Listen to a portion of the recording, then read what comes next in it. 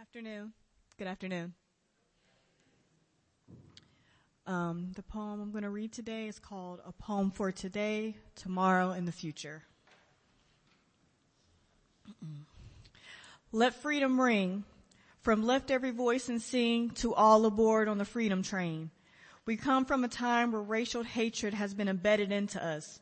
The dream of freedom were overshadowed by the reality of hate. As Maya Angelou stated, still I rise. But we rose. We rose from fear and overbearing sadness. We stood in the face of hatred and refused to back down. From the blood and bruises of oppression, we have cleaned ourselves up through knowledge and preservation. The mother's cries and fatherless homes birthed a new nation to stand tall and march for equality, the generations of ancestors that have prayed for. We have learned to walk hand in hand with the ones that we have been fearful of. As we stand in the face of our once oppressors, we both see that when we cut, we bleed. When we have sadness, we share tears in the midst of pain. We both walk with purpose and in love.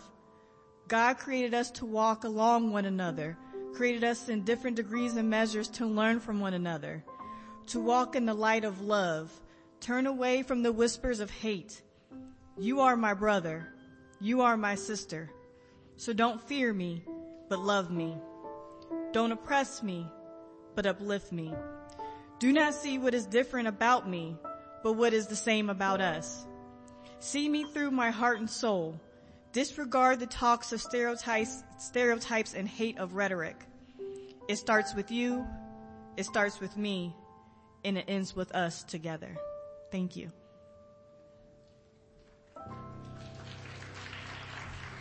Let's give her a hand. Thank you, Aaron. That was a powerful poem. I love the one another aspect of that, didn't you? That's what it's all about, one another. As I look around this room, I sense a one another spirit. Look around right now. Why don't you just take a moment just to look around?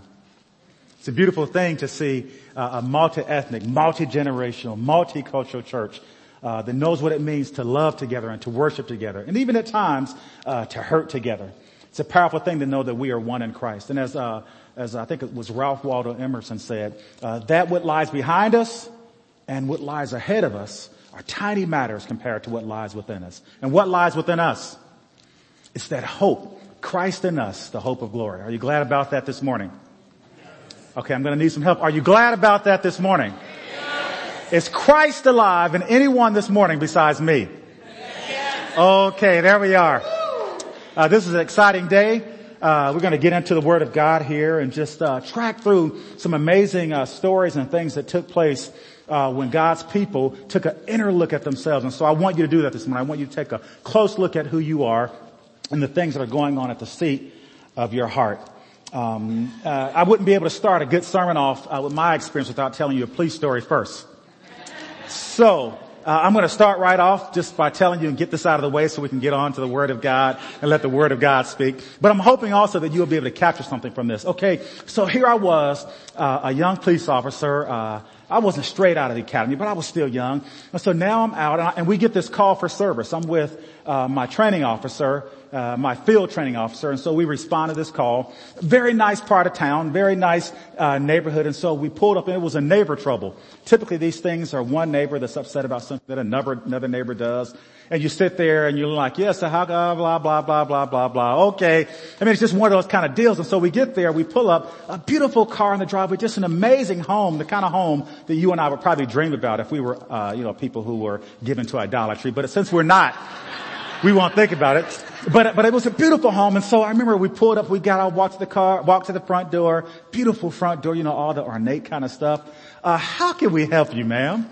And so she begins to go on and on about the neighbor across the way, about those people over there. And so she's going on about those people. And to be frank, at first I thought those people were, people of color. So, but it really wasn't that case. It was sort of one of those white on white kind of crime things. So So she's talking about the people across the way on the other side of the tracks who actually looked like her. And so we're standing there, and then all of a sudden she invites us in for lemonade. Now this is one of those hot, sultry days, and so naturally we said yes. So we walk inside of this exquisite home, and of course, she has lemonade already in this little nice glass pitcher. Not the kind, this is this really nice pitcher. It wasn't the plastic kind. I'm not going to say that we have that at home because my wife's here. This is that nice glass thing. And so she pours us a glass of lemonade as she's still going on and on. And of course, we're not listening at all. And so I turned up my glass of lemonade, and we already figured out what we were going to tell her at the end. But I turned up my glass of lemonade, and I just had to stick out the little pinky finger. You've got to do that. So I'm sticking up, and I'm looking over at the guy with me. I'm like, dude, your pinky finger's not out. So we're sitting there, and we're sipping on our lemonade as she goes. And then she tells us that there are warm, in fact, hot brownies baking in the oven right then and there. Somebody say, oh boy. Oh boy. Oh boy. Now we know that there are probably other calls that are going to be coming down the line, but right then and right there, that felt like a God moment. So we're sipping on our lemonade with our pinky fingers out and smelling those brownies, and all of a sudden I begin to look around the room. And then I noticed that this table, like off to the side in this large, exquisite dining room area with this nice crown molding all around it, this nice chandelier, and all over this table with these nice, beautiful green plants. Somebody say, oh boy. Yeah, so there were plants all over there. I'm like, man, what's that on the table over there? My pinky finger kind of pulled back in, like what? And all of a sudden she says, oh, well, my grandson, in fact, he has this green thumb, and he's just wonderful with these plants. So she goes over and gets this little bottle, and she starts spraying these little green leafy plants. I'm sure by now you have an idea of what these were. So now at this point I'm thinking, when she talks about the fact that she makes her own lemonade from scratch, and I'm really thinking, oh boy. And then as I'm thinking about the brownies that are smelling so good in the oven, yeah. And then she goes on to say, well, he has such a green thumb. He actually has a lot more plants growing in the basement. I said, well, I declare. Why don't you show us that? So we're standing there looking at each other, and we put down our glasses and we go downstairs, and sure enough, these beautiful glow lights and these beautiful green plants just growing all over the place. And we're like, wow. Now, naturally, I was thinking in my mind, being the new cop, okay, we've got to go get a search warrant, dude, because we just hit the mother lode. He's like, no, we don't have to do that. Everything's right here in plain sight. Right there in plain sight. I want to talk to you a little bit about what's right there in plain sight. Well, anyway, we go ahead and we leave the house. But before we do, he's a senior officer. One of those brownies that I didn't want to touch. He's nibbling and enjoying his good old brownie on the way. Our next call happens to be a bar brawl. And so we go inside and we're dealing with that. And I'm wondering why he's over there saying, can't we all just get along? He had a case of the happies. And of course that last part was not really true. So don't erase that off of the recording. That was really not the case. Not at all. But the first part. Hey, but listen, I really want us to talk about what's hiding in plain sight. I love being a part of a unit that would kick in doors and go and serve search warrants. And sometimes people will be hiding in the strangest places. You would find, one time I found a person hiding in one of those sleep sofas, just kind of rolled up in a sleep sofa after his mom had given consent for us to do the search, signed this thing. We didn't have to kick in the door or anything. We had the place surrounded. We knew he had gone in, but we just didn't see him come out. We couldn't find him.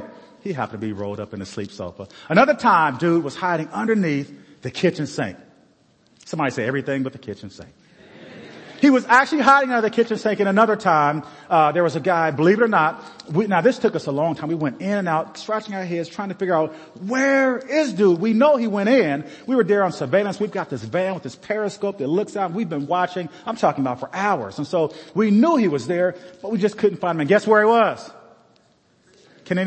Who said it? Refrigerator. And the iPad goes to her. The second row.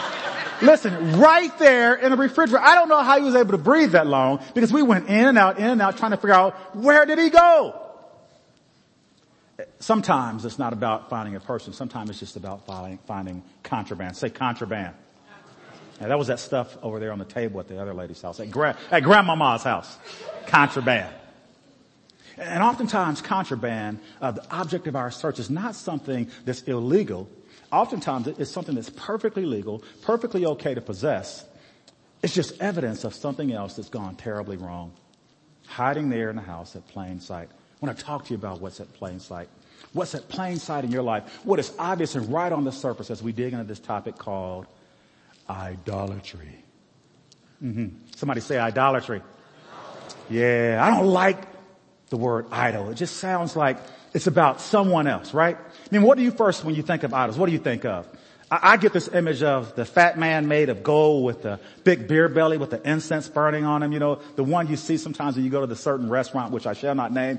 But I get this image of an idol that's something else that people worship somewhere else far away in some foreign country, some foreign thing that I would have nothing to do with whatsoever. But I'm here to tell you today that we're coming for and we're searching for, you and I today, the idols that are sitting in plain sight in your heart and in my heart. Today I have a writ. Search warrant. And we're going to look in your heart and we're going to look in my heart today.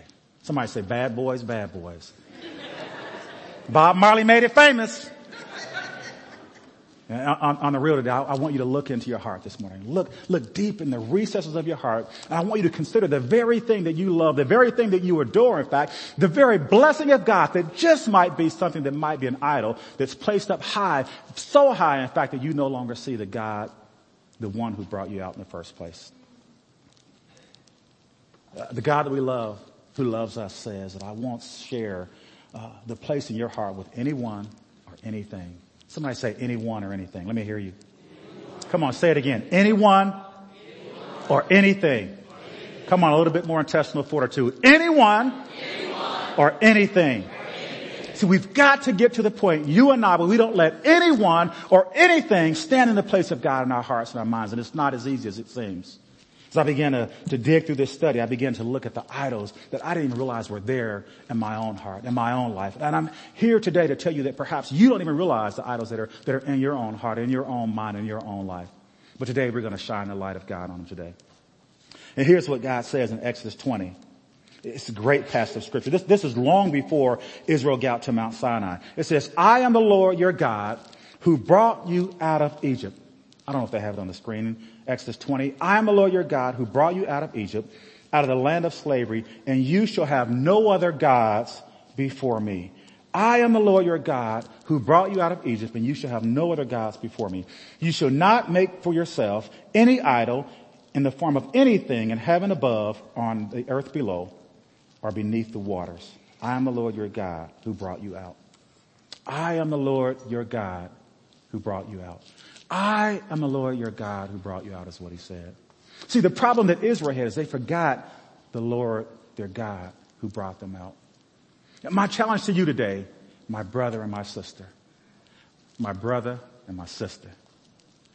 don't forget the God who brought you out. That was the challenge they were faced with. And I don't know what your Egypt is. I don't know what your struggle is. I don't know what you've been through and perhaps what you're even going through right now. But I know that there's a God who wants to bring you out and bring you into the place that you need to be. See, there was this promised land that God was trying to take his people to, but they couldn't get there until they went through the wilderness, until they went to the hard places. I don't know if you're going through the hard places right now, but the God who brought you out will bring you in if you trust him. Today, you might be here and you might be dealing with brokenness even right now. Maybe you, like Israel, might know what it's like to be dealing with oppression and depression and regression and suppression. Maybe right now, even while you're here singing about God's goodness inside of your heart and your mind, there's this heaviness that weighs you down and it makes you feel like that you're just nothing. But in fact, I want you to know that there's a God who sees you right where you are. The same way that God saw Israel right in the heart of their pain, right where they were. You see, Israel was involved in 400 years of slavery, 400 years of oppression, 400 years of dealing with harsh, cruel bosses, 400 years of dealing with the sting of the whip, 400 years of being pushed down, held down, pressed down, laid down in depression and in shame and in pain. But yet there was a God who saw them right where they were, and the same God sees you right where you are today. Israel's story was a come-up story. You know what a come-up story is? It's when you're in a low place and while you're right there and you think that no one else sees you, no one else cares for you, all of a sudden you begin to see just a little bit of light, a little bit of hope. And see, Israel began to see just a little bit of light, a little bit of hope as they began to follow Moses out of the bondages of slavery, out of the grip of Pharaoh's hand. But the challenge was not so much to get his people out of Egypt as it was to get Egypt out of his people. See, it's easy to take the Egyptians or the Israelites out of Egypt, but it's harder to get Egypt out of the Israelites. It's easy to take Daryl out of the ghetto, but it's hard to get the ghetto mentality out of Daryl. See, the ghetto mentality will have you thinking you're impoverished even when God says that he's all that you need. The ghetto mentality will have you think that you don't have enough when God says he's all that you will ever need. I wonder if there's anyone here today who knows what it means to come out. Is there anyone who's ever been part of a come out story, a come up story? See, God was calling Israel to come out from where they were and to step into a different place, but they couldn't get there because they were shadowed and enshrouded around about their minds and in their hearts by this thing that weighed them down, that held them down. And I'm afraid today that you and I, if we're not careful, the very things that we see as blessings from God will be the very things that will hold us down, that will keep us captive and will keep us from where God wants to take us in our lives. You see, they walked out with gold in their pockets. They walked out with trinkets and blessings. And I'm afraid if you are like me, that if you're not too careful, the very thing that God blesses you with will be the very thing that you will prop up as an idol in your life. Is there anybody here that hears me this morning? Yeah. I want us to dig deep and to look into our hearts. David knew it well. Remember the Psalms in Psalm 121? He says, God, search me, oh God, know my heart and try me, God, and see if there's any wicked way in me, and then lead me in the way everlasting. And I wonder if there's anyone still today that's brave enough to pray a prayer like that. Somebody say, search me, oh God. Now be careful what you ask for now. Okay, be careful what you ask for. But David says, search me, oh God, try me, put me to the test, and then see if there's anything in me. And if we are truly going to be followers of Christ, we're going to have to be people who recognize that we need to see what's in the deep hidden recesses of our heart when no one else sees it there. Israel was called to a come out story. Tim Keller says it this way: idolatry is always and ultimately a matter of the affections of the heart. Idolatry is always and ultimately a matter of the affections of the heart. I like that, but Jesus said it this way: where your treasure is, there will your heart be also. Where your treasure is, there will your heart be also. Where is your treasure?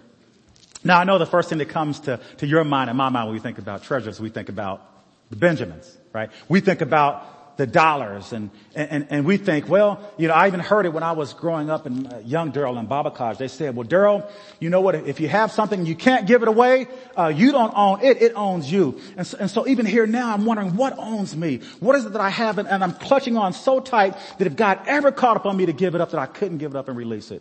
When my daughter says, hey, Dad, I want to go over to Africa and be a missionary, I'm thinking, I don't know if at this point in life, if I want to deal with a daughter gone overseas in a faraway place with people who I don't know anything about. But if I have something that I couldn't give it away, maybe I don't own it. Maybe she was not mine in the first place. Maybe I was owned and controlled by my fear of loss with her. I want to challenge you and encourage you today to trust the God who brought you out. I love what Israel was going through at this time. I love the idea that where our treasure is where our heart is also. They used to say, you can look at a man's checkbook and you can determine what he values. Now, for you millennials, a checkbook, what it looks like is, in case you didn't know, there's this thing that they had back in the day before your time. You would actually write numbers in there, and they use this thing called cursive. So if you were writing a check, which is what this piece of paper was, it was for $4, you actually wrote out in this beautiful, it's hard to explain. If you want to know where your treasure is, check your PayPal account, okay? Maybe you should check your Cash App. How does that sound, okay? Where a man's treasure is, where a woman's treasure is, where a young person's treasure is where that person's heart is. What do you value? Not just money, but do you value the person that's sitting next to you that you call your husband or your wife so much that you can't see anything else but them? Are you longing and praying and waiting for that one special person to come along and you want them so bad that you can't see anything else? Then I want to propose to you that very person might just be an idol that you've put up above God. And maybe you've been praying, maybe you've been in that very prayer room right there, and you know that God said that you can have the career, that you're highly, highly blessed and favored of the Lord, and that one day you're going to walk into the blessing of, and God's going to give you that great career, that wonder job. But I wonder if we ever get there, and if we prop that thing up so high and put it up in such a high place, that we forget who God is. I wonder if we've created idols for ourselves, and that we're no better than the children of Israel who created this thing that we know as a golden calf. That's why we have to search our hearts. Search our hearts. I don't know why I'm yelling so much today. I don't know. Didn't drink any Red Bull or coffee, but I'm excited about the idea that we can walk free today from the things that will weigh us down, the things that would hold us down. One of the biggest examples of idolatry that God shows us in the Bible took place in the come-up story of his people. Took place in a come-up story of his people. And I want to tell you, one of the biggest examples of idolatry in your life, one of the things you need to be most aware of is that while you're on the come-up, that you don't put something else up instead of God in your life. Yeah.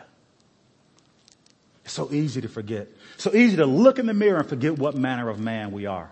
To walk away forgetting whose we are in the first place. Yeah. I'll never forget being the young police officer, and all I wanted to do was just make a name for myself. Oh, young Durable D was hard on crime. Not so much because I cared about those who were victims of crime, but because I thought I could make a name for myself. And after a while, I began to see that I no longer knew what the man would look like in the mirror when I looked at him. Be careful that you recognize what it is that you set up high, that you prop up, the good things that you have in your life. I'm here to tell you that the good things will hide in plain sight. They'll deceive you and trick you and make you think that you're just doing okay right now. So you can have the nice dream home. You can live the good old American dream and have the nice car and have all the nice stuff. But you can be down on the inside, walking away that's so far away from the direction that God wants you to be. You can be so far away from the promised land, still pushing forward, with your desire for the stuff that will keep you bound in the past. God was trying to get Egypt out of Israel, but they couldn't see it.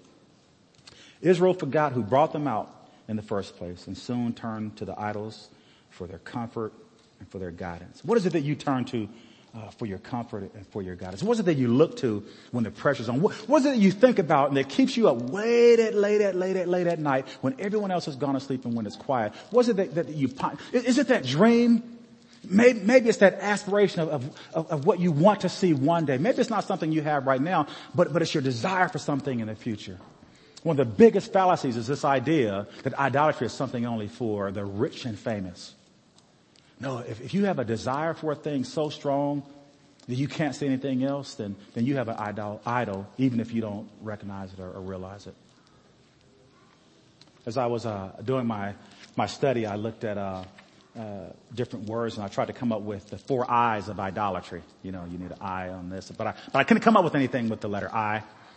So I got the 4 P's, 3 P's of idolatry. Somebody say 3 P's of idolatry. Now, I don't have, that Master's in Divinity yet, the MD of those 4 letters behind my name, you know, MD of Master's in Divinity, Daryl Davis. One day I hope to get that.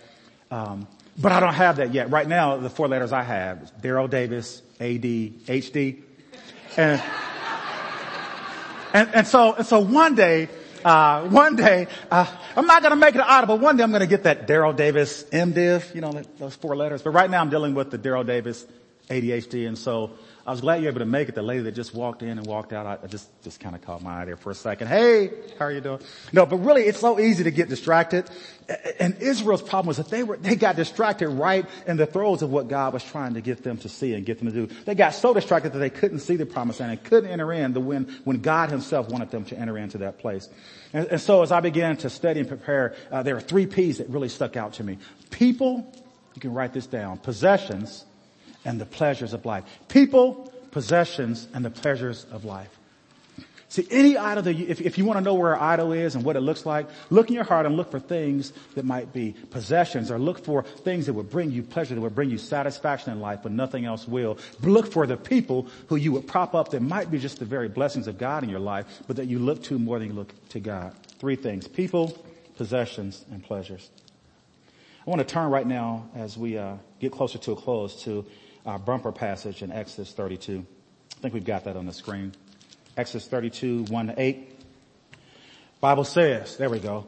When the people saw that Moses delayed to come down from the mountain, the people gathered themselves together to Aaron and said unto him, Up, make us idols who shall go before us. I want us to stop right there. Do you see what's going on in that story right there? Here, Moses had only been gone for 40 days up to the mountain to be with God. And while he was there, God himself was telling Moses how he wanted to be with the people. He didn't want to be the God that was far away. He wanted to be the God who drew near to his people.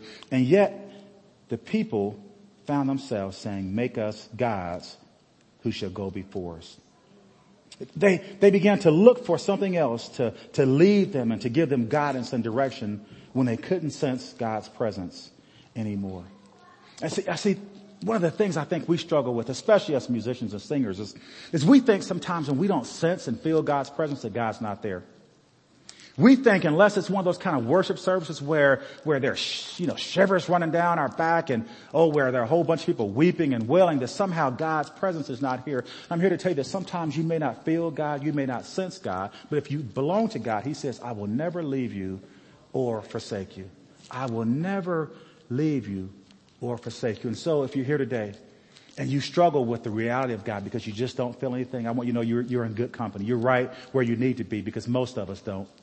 But we know that God is true to his word. He says he will never leave us or forsake us. And so my challenge to you is don't go looking for something else to give you guidance. Don't go looking for something else to go before you and to point the way.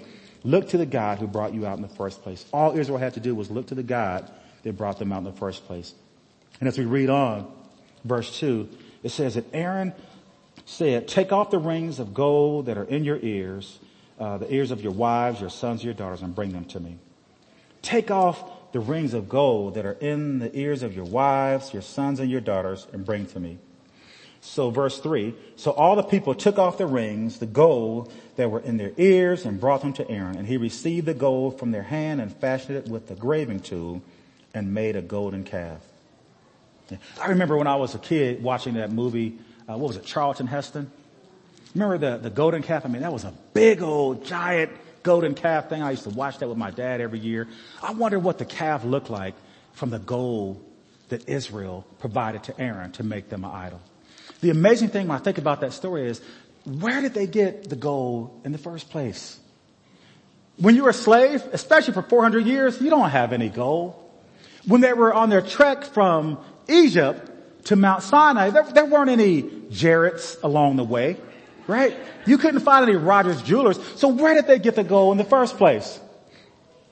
They couldn't stop at the Gucci store and Neiman Marcus, and there was no place. But the reality is that God blessed them as they were coming out. And the very things that they were blessed with were the very things that they used and decided to make those things their idols.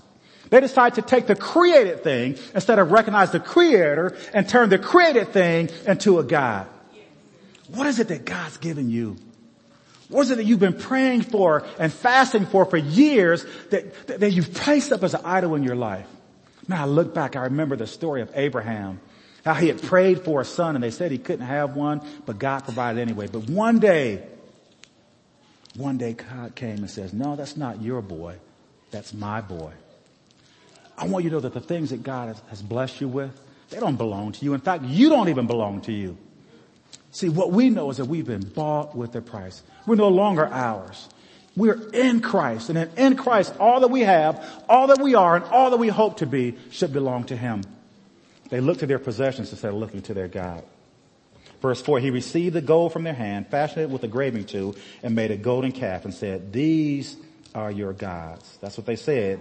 These are your gods, O Israel, who brought you up out of Egypt. Who brought them up out of Egypt? Who brought them up out of Egypt? Who brought you up out of where you were before?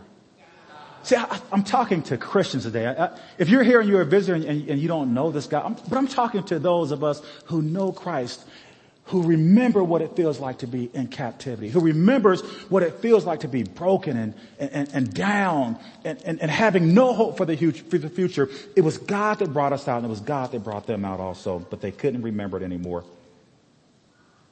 These are your gods, O Israel, who brought you up out of Egypt. When Aaron saw this, he built an altar before it, and Aaron made a proclamation and said, tomorrow shall be a feast to the Lord God. In fact, what Aaron did was he said, you know what? We've got this golden calf thing, but what we should do is Christianize this thing. Have you ever tried to take something and Christianize it? Oh yeah. Oh yeah. You can do that. Did you know you can do that? I remember when I was down, way down, so bad that I couldn't sleep good at night. The pressure, the stress was so great. It didn't matter that I was a worship leader at Montgomery Assembly of God. It didn't matter that I got up every Sunday morning. Hallelujah, let's enter into a time of worship. I was so down, so depressed, dealing with so much frustration and pain that I had two friends that I went to bed with every night. Jim Beam. And sometimes I put Jim down and I picked up Jack. Two friends. It's easy to forget who brought you out and to look to the thing instead of the creative God who created you in the first place. I remember those days of looking good on the surface. Someone had asked me, do I love? Oh yes, of course I love the Lord. Bless God. But there were things that had crept into my heart and in my mind, pain and trouble.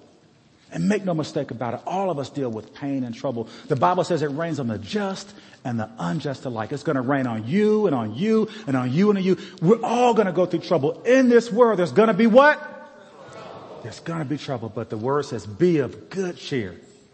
The one who's overcome the world is the one who lives in you and lives in me. I remember when I finally turned the corner, when I was finally able to get rid of my two friends. I wasn't an alcoholic. I didn't rise to that level. And it's so easy to dumb down and to Christianize. You know what the reality is? I mean, I've got my King James Bible right here next to the bed too. Oh, well, you know what? I'm a sinner saved by grace. It doesn't matter that I began to look to something else for my comfort, look to something else for my rest, when in fact, the Bible said in Proverbs that the beloved shall lay down and his or her sleep shall be sweet. How are you sleeping? Have you put up your passion for success, your passion for your dreams so high that you can't do anything else but you're waking and you're sleeping? It's all about that one thing that you know will bring you the satisfaction that nothing else could. That thing is called an idol. The Lord said finally to Moses, go down, for your people whom you brought up out of the land of Egypt, verse 7, have corrupted themselves. The Lord said to Moses, go down, for your people whom you brought out of Egypt had corrupted. Who brought them out of Egypt? Yeah, was it Moses that brought them out? I'm not saying that God was frustrated there, but it's a telling thing when God says, hey, those are your people. You know? Can I talk to my people of color? I mean, just my people for a second. I mean, I love it all, but, and y'all are everywhere, so I don't even know where to look. But you know how we are when we look on TV and on the 11 o'clock news, when they're interviewing the person and it's the worst person you can imagine. And sometimes you're like, man, why don't they find somebody that can put together a sentence correctly? And it's in our house, we'll sit there and we'll say, man, that's your cousin right there. There are your people again. That's what we say. I mean, now white people, I need to let you know, we've got Sweet Brown. If you don't know who Sweet Brown is, go to YouTube. Sweet Brown is a mess. But I was looking at, Andy Griffin the other day. And, y'all got Ernest T. Bass. I'm just telling you. Whenever I get to thinking that maybe I'm not as on equal footing as somebody that may not be a person of color, man, I go to Andy Griffin, I look at Ernest T. Bass. Woo! Yeah, Ernest is something else. I don't know how I got off on that except for I got those 4 letters. Daryl Davis. What was I talking about? Oh boy. Oh boy. But anyway, verse 7. See, in a multi-ethnic, multicultural, multi-generational church, you have to just keep it real. You see, if you can't laugh at yourself, then you're way too uptight. If you can't laugh at the flaws in your culture, the issues that you have as a people group, see, Paul knew what it was like to put false hope in his culture. Remember, he said, man, I was chiefest in my culture. I mean, I did everything according to the law, but he said, you know what? I counted as garbage for the sake of knowing Christ. And so even though it's Black History Month, man, compared to Christ, I count it not as garbage, but garbage. Yeah, let that go over your head. Because it's all about Christ. It's Christ in us that's made us one. It's Christ in us that's the hope of glory. If our generations are going to change, even as we as people of color, it's going to be because of Christ in us that's the hope of glory. Not because we look back at some history story. It's Christ in you and it's Christ in me that'll make all the difference in the world. And I'm wondering where I'm at my time. And so, last thing. And so God said to Moses, hey, go down. Your people you brought up out of Egypt have corrupted themselves. It reminds me of my mom growing up as a kid. You know how it is. Wait till your father gets home. You remember that? Man, I remember I'd get in trouble and my mom would tell me, just wait till your dad gets home. And as soon as he did, his name was Wes, but my mom, Dave. Hey, Dave, your son over there? You need to have a talk with him. I think it's that same spirit that God's talking with Moses. Moses, go deal with your people. Verse 8 says, they have turned aside quickly out of the way that I keep. They have turned aside quickly. How quickly we who name the name of Christ turn aside. They turned aside quickly. They forgot who brought them out. They forgot who commanded them in the first place that they should have no other gods before him. They have made for themselves a golden calf and have worshipped it and sacrificed to it. Today, as I close out, I just want to challenge you to take an eternal look at inside of your heart and whatever you find there, lay it at the altar. Man, we have a prayer room. I was there this morning after the first service. There are people who will pray for you. And we don't have to go it alone. In this great community of faith that we have here, we have people who will walk with us. If there's something you struggle with that you've propped up, take it to the Lord. Bow your heads with me.